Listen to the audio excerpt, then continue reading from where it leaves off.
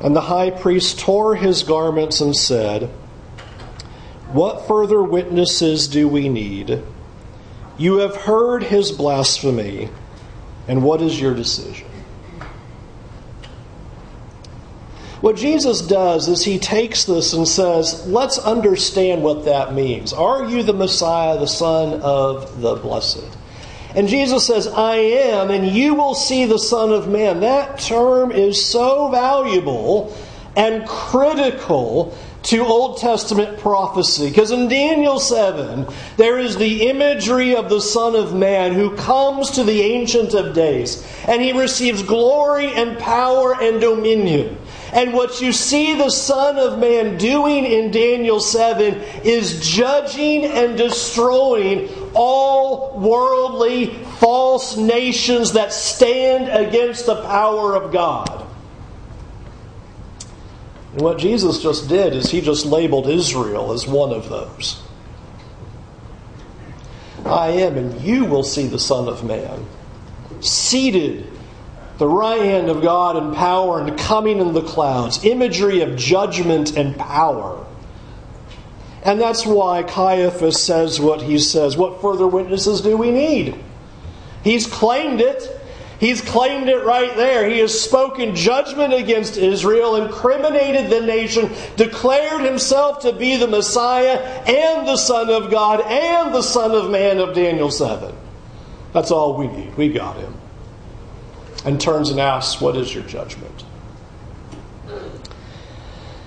And verse 64 says, they all condemned him as deserving of death. The whole Sanhedrin council, the elders, the chief priests, everybody, all of the leaders of the nation, all declare it.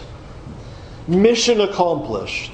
The whole goal is to get Jesus to be put to death. The whole goal is to try to find some kind of evidence. And that is exactly what has happened. With all the testimony not agreeing, the false witnesses that are trotted in, even though we see that they're violating the law by bearing false witness and nothing is working, Caiaphas, the high priest, takes matters into his own hands. Are you the Messiah? I am. And you are going to see the Son of Man seated at the right hand of power and coming in the clouds. And rather than listening to what that could possibly mean and consider, they say he's all worthy of death. Verse 65, and they begin to spit on him. And they cover his face and they strike him. And they tell him to prophesy. The guards then begin to punch him, receive him with blows. Now the physical abuse begins. Just imagine that scene as the condemnation of death has now been levied. And Jesus now begins to endure the suffering that is about to fully unveil itself over this evening. With people just acting in some wretched awfulness, spitting on him, covering his head, saying, oh, if you're a prophet, prophesy. Who just hit you? Come on. You say you're the Son of God and you're a Messiah and you're a prophet. Tell us who just hit you now. And who just hit you now? As they begin to beat on him. It is interesting what Mark does with that as he presses pause of what's going on inside the home of the high priest as this council has convened. And outside in the courtyard, in verse 66, we see that Peter is below in the courtyard, and one of the servant girls of the high priest came. And seeing Peter warming himself, she looked at him and said, you also were with the Nazarene Jesus. You are always with him.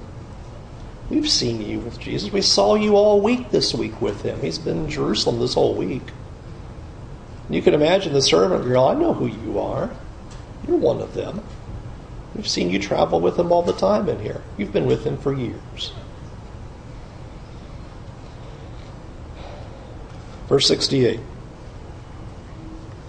He denied it and said, I neither know nor understand what you mean. Put that in our language, I don't know what you're talking about. I don't know what you're talking about. No, you're surely one of those, I don't know what you're talking about. And with that, you'll notice it says in the middle of verse 68, he went out to the gateway, and the rooster crowed. Leaving by the fire and moving away from the servant girl, and moves over to the gate of the courtyard. And notice then what happens. Verse 69, the servant girl saw him and began to say to the bystanders. So to visualize, Peter's now moved himself over there, but the servant girl's not done. Servant girl's talking to the other people now. And the servant girl is saying to the bystanders, this man is one of them. I know I've seen him before. He has been with that Nazarene. And she's going around telling everybody that's there by the fire, he's one of them. Verse 70, but he denied it again. I'm not.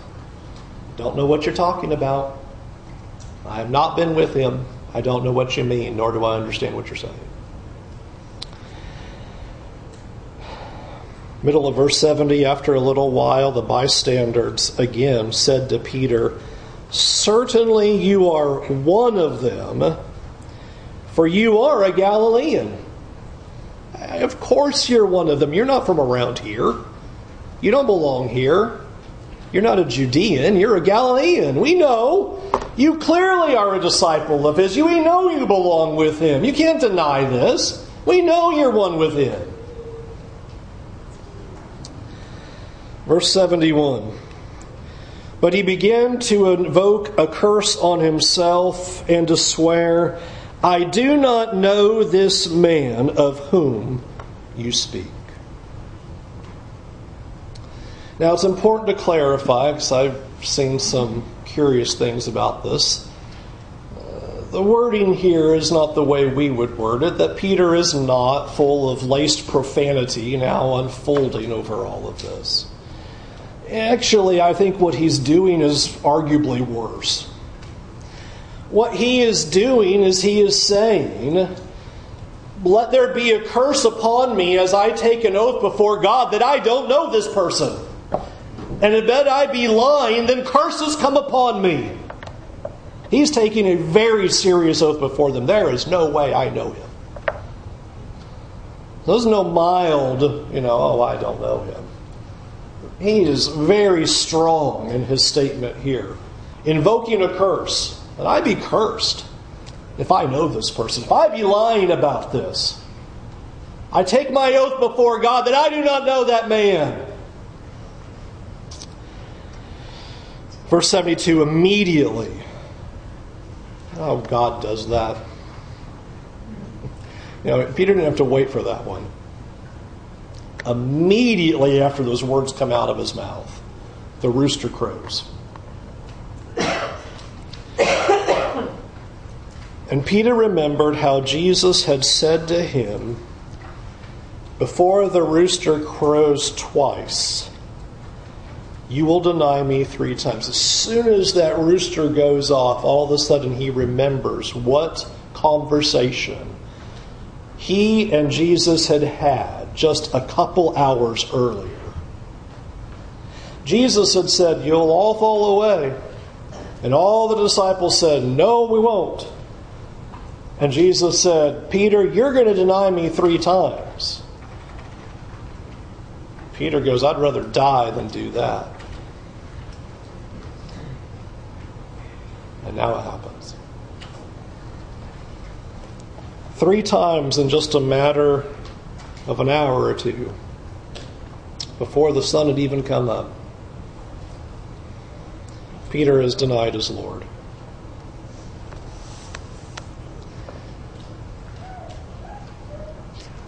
I think it's important for us to consider exactly what's underneath this. Why does this happen?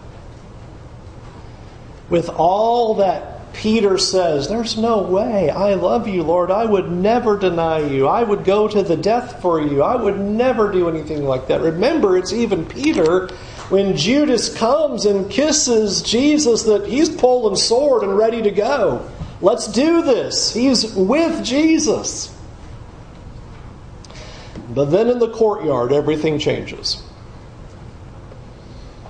And I mentioned to you last week that it's hard for us to give enough intensity to the danger of the situation. We saw that some, as Mark gives us even more information than the other Gospels, about attempting to seize one of these young men who runs away naked, leaving his loincloth behind and going, anything to not be arrested. This is an absolutely dangerous scene. Peter, one of the disciples, is right there in the courtyard of the high priest, where what are they doing to Jesus but punching him and spitting on him and have condemned him of death? Do you suppose that they would have any trouble doing that to the followers as well? This is a dangerous situation. This is not something small that Peter is denying, but this is a time of danger. And I think it is so important to see that this is ultimately what the issue is at this moment we see that it was more important to save himself than to confess Jesus. Ultimately, is that not what denial revolves around? Is in the time of crisis, when put in the moment, self-preservation of some kind, whether it be reputation or honor, what people think or what they may do, rises up. It is, I think, of no accident that earlier in Mark you have Jesus describing what a true disciple would look like. I'll remind you of Mark chapter 8 and verse 35. For whoever would save his life will lose it, but whoever loses his life for my sake and the gospel's sake will save it. I want you just to hear the repetition of this. So, whoever tries to save their life to be a disciple of mine, they're going to lose it. But if you're willing to lose your life for my sake, then you're going to gain it. You're going to save it. For what does it profit a man if he gain the whole world and forfeit his soul? Or what can a man give in return for his soul? For whoever is ashamed of me and of my words in this adulterous and sinful generation, of him will the Son of Man also be ashamed when he comes in the glory of his Father with his holy angels.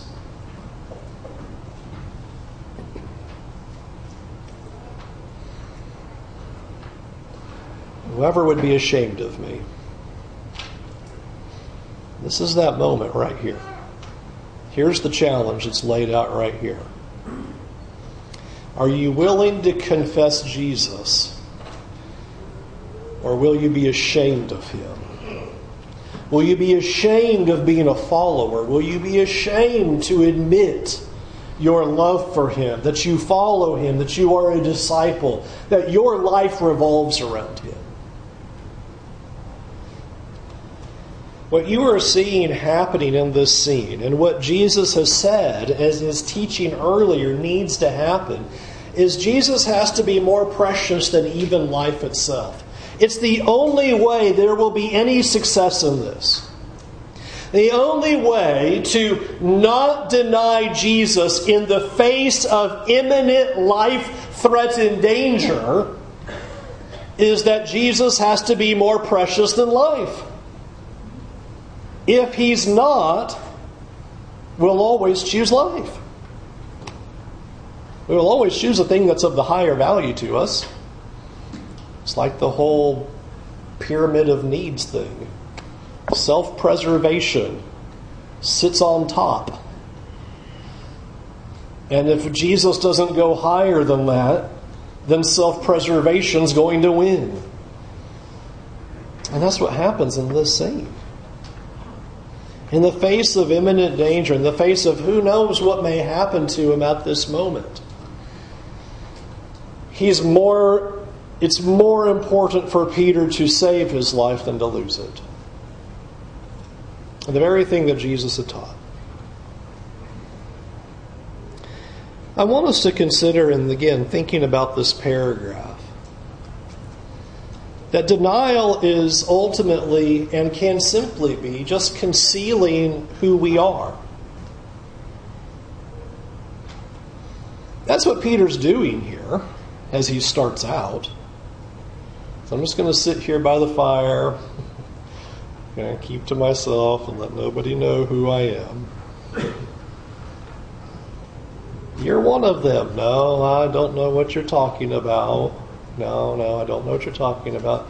Notice it's not, there is no God and I don't believe in Jesus. It's not this kind of denial like that. That's sometimes how we often think of denial is, this outright rejection of God and there is no Jesus and I don't believe in Him. That's not what Peter's doing. Peter's just going, Let me just stay under cover and conceal my identity as a Christian. I don't want anybody to know that right now. It's interesting to think about. It's something that I've pondered some, particularly where our culture is today. It's easy to claim to be a Christian when it's to our personal advantage.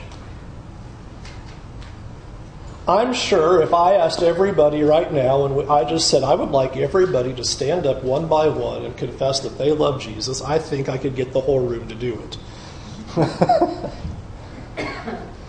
I think if we changed the forum and we were all assembled somewhere else, the answer might be somewhat different. It's easy to do it to our own personal advantage when everybody else is with us. When you have the 11 disciples all together saying, no, we would never deny you, we will go to the death. That's easy when we're all together. All right, all for one and one for all. The disciples say, there's no way we'd ever turn you down. But what about when it's not to our personal advantage? That's really when the test of denial is made. When it's not to our personal advantage. See, the question that is being brought to us is, do we claim Jesus no matter what, no matter the individual we're talking to, and no matter the circumstance, or only when it's favorable for us to do so? If we perceive that there is a good outcome in doing it, that there won't be repercussions, there won't be negative consequences, then we will say something. I'll say something to my neighbor and they'll know I'm a Christian because I'm safe with them and it's okay, but not that neighbor because I don't know what they're going to do or what they're going to think, or not that coworker, or not that boss, or not that individual, or that friend, or that family member. We go through that grid in thinking.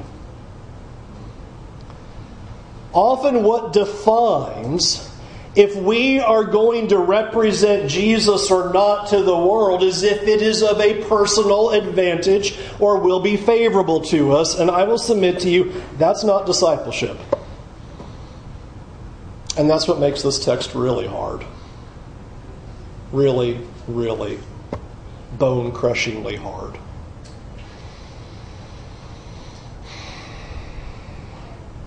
And what we have to see is we're in a shift in our culture. If we reverse 60 to 70 years, it was culturally favorable to be a Christian and it was a negative to not be a Christian. It was socially unacceptable. You had negative repercussions, negative consequences for not being a Christian. So guess what? We were a Christian nation. No problem. We all love God, we're all good. Now look back more 30 years. Well, it's not that it would be a negative to not be a Christian, but if you were a Christian, there were still some positive benefits. you were considered ethical. You were considered a good worker. You were considered somebody trustworthy. You were considered someone who wouldn't lie. And so there was still positive benefit to being a Christian in public because there still weren't negative consequences. There were people that looked at you and went, okay, that's kind of your choice. That's kind of strange, but that means you're a good person and so you're okay. That's the world I grew up in. That was my former world. Now, what's our world? Not that. Now, if you proclaim Christ, there are 0 positive benefits in our society, or minuscule at best. And the question is, will we still proclaim Jesus, our love for Jesus, our discipleship to Him, even though now, not only is there not a positive benefit to our culture, we are now beginning to receive negative consequences for it. You see, the shift has changed. 60 years ago, not being a Christian had the negative consequences. Now, being the Christian has the negative consequences. What will we do with that? And what I want us to recognize from our text, there's no such thing as a hidden disciple. There's not. And you go, wait, prove that. Okay, I will. Matthew 5:16. In the same way, let your light shine before others so that they may see your good works and give glory to the Father who is in heaven. There's one. There's no such thing as a hidden disciple. You can't do it. Because the whole reason we are here is to be the salt of the earth and the light of the world. That's our purpose. That's who we are. That's what it's all about, is giving God glory and showing His goodness on the earth. If we are hidden disciples, we can't do that, and that means this is a massive failure. There's no such thing as being a hidden disciple.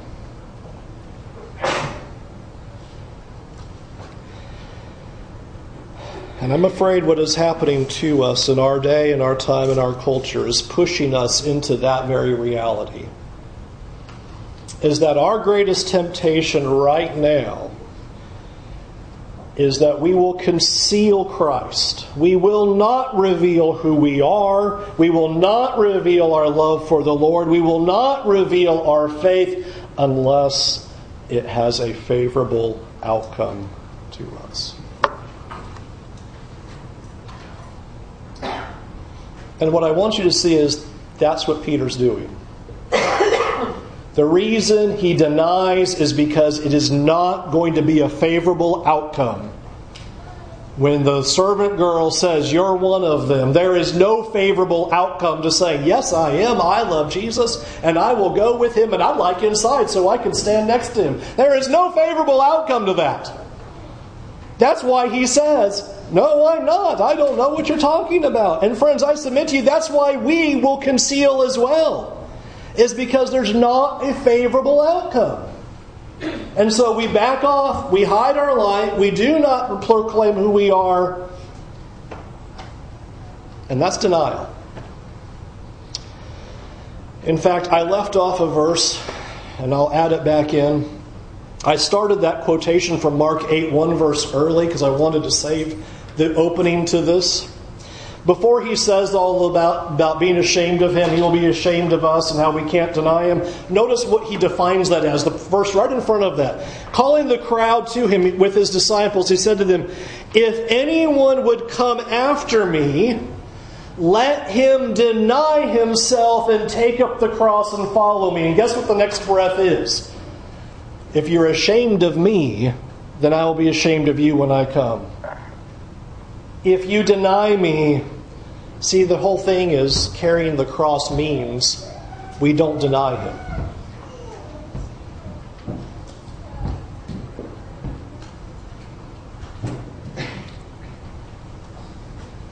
Carrying the cross means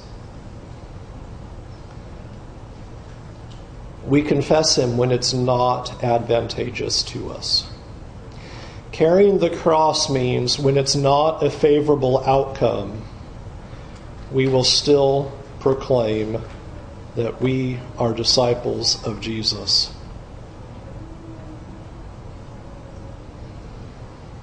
It's interesting as I have thought about how we've often defined carrying the cross, and we often have defined carrying the cross in ways so that it looks like we're carrying the cross. That's the easiest way to do that. I'm carrying the cross, of course. I mean, woke up this morning early for you. What do you want? I'll be here tonight. I'm carrying my cross. Jesus says, if you want to be my disciple, you have to carry my cross. And then the very next line is, that means you don't deny me ever. That means that we confess him even when it hurts. Or to put that another way, we cannot claim Jesus only when it's convenient, only when it's socially acceptable, or only when it's socially advantageous. We're not Christians only when it's for our own good. We don't conceal just because I don't know how this is going to turn out. Our very purpose, the very reason we're here, is that through our mouth and through our actions, people see God and are glorified. How else are they going to become followers if it's not by what we say and what we do? If as the culture turns against God, we conceal ourselves, that will only hasten the judgment. As the culture turns more against God, the more we have to shine as lights in the darkness. The more we have to proclaim our faith. The more we have to state who we are and why we believe. Would you pray with me right now?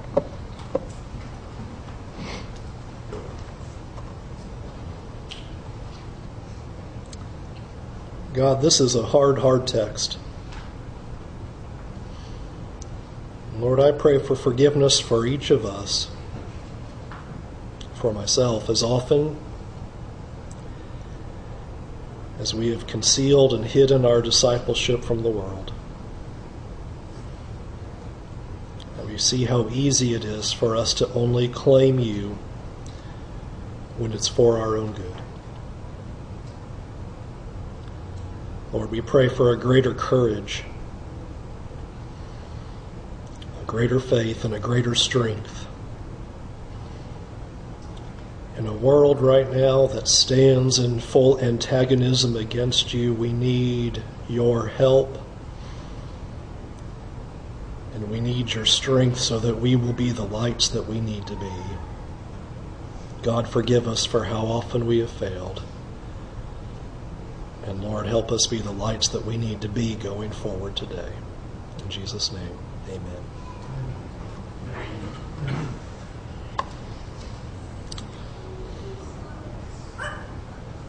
It's at the end of the story, and I don't like giving away the endings too early.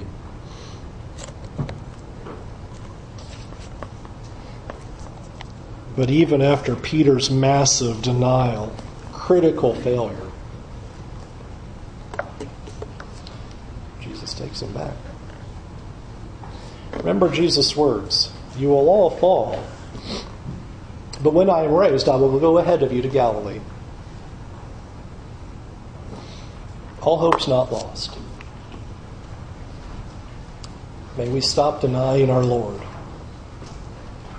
turn away from our sins, and follow him all the way home to be with him. So we can help you this morning. What can we do to help you in your faith?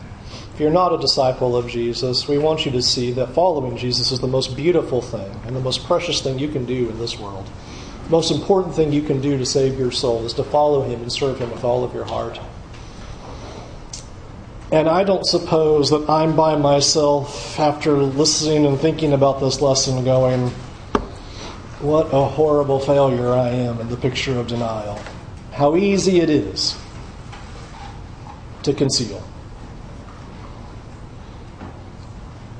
May we take our honest prayers before God and let us do our very best to no longer hide him in what we say and what we do. If you need our help, we're happy to assist you now. Won't you come as we stand and walk?